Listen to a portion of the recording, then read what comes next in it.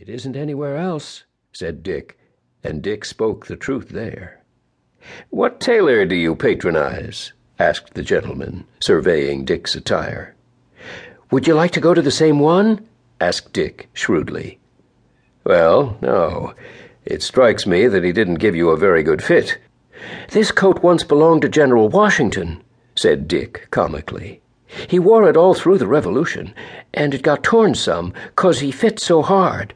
When he died, he told his widder to give it to some smart young fellow that hadn't got none of his own, so she gave it to me.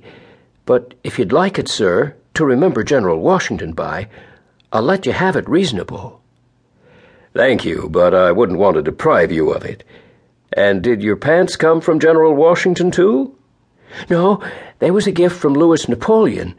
Louis had outgrown 'em and sent 'em to me. He's bigger than me, and that's why they don't fit." "It seems you have distinguished friends. Now, my lad, I suppose you would like your money." "I shouldn't have any objection," said Dick.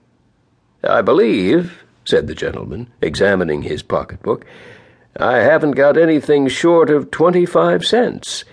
Have you got any change?" "Not a cent," said Dick. "All my money's invested in the Erie Railroad." "That's unfortunate." "Shall I get the money changed, sir?" "I can't wait. I've got to meet an appointment immediately. I'll hand you 25 cents, and you can leave the change at my office any time during the day." "All right, sir. Where is it?" "Number 125 Fulton Street. Shall you remember?" "Yes, sir. What name?" "Grayson. Office on the second floor." "All right, sir. I'll bring it." "I wonder whether the little scamp will prove honest," said Mr. Grayson to himself as he walked away. "If he does, I'll give him my custom regularly. If he don't, as is most likely, I shan't mind the loss of 15 cents. Mr. Grayson didn't understand Dick. Our ragged hero wasn't a model boy in all respects. I am afraid he swore sometimes, and now and then he played tricks upon unsophisticated boys from the country, or gave a wrong direction to an honest old gentleman unused to the city. A clergyman in search of the Cooper Institute he once directed to the Tombs prison, and following him unobserved, was highly delighted when the unsuspicious stranger walked up the front steps of the great stone building on Center Street and tried to obtain admission. "I guess he wouldn't want to stay long if he did get in," thought Ragged Dick, hitching up his pants. "Leastways I shouldn't. They're so precious glad to see you that they won't let you go, but board you gratuitous, and never send in no bills." Another of Dick's faults was his extravagance.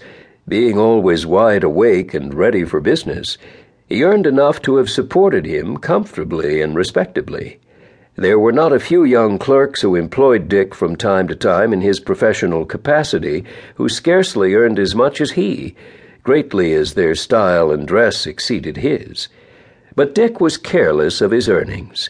Where they went, he could hardly have told himself. However much he managed to earn during the day, all was generally spent before morning. He was fond of going to the old Bowery Theater and to Tony Pastor's, and if he had any money left afterwards, he would invite some of his friends in somewhere to have an oyster stew, so it seldom happened that he commenced the day with a penny.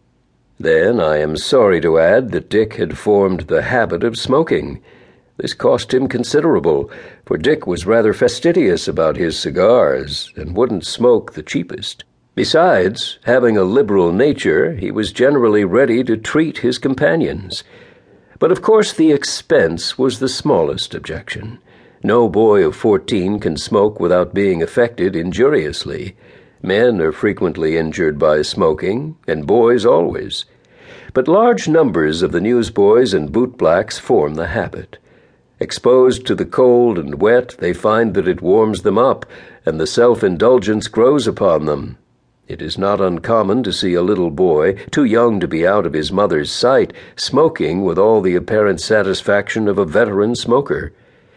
There was another way in which Dick sometimes lost money.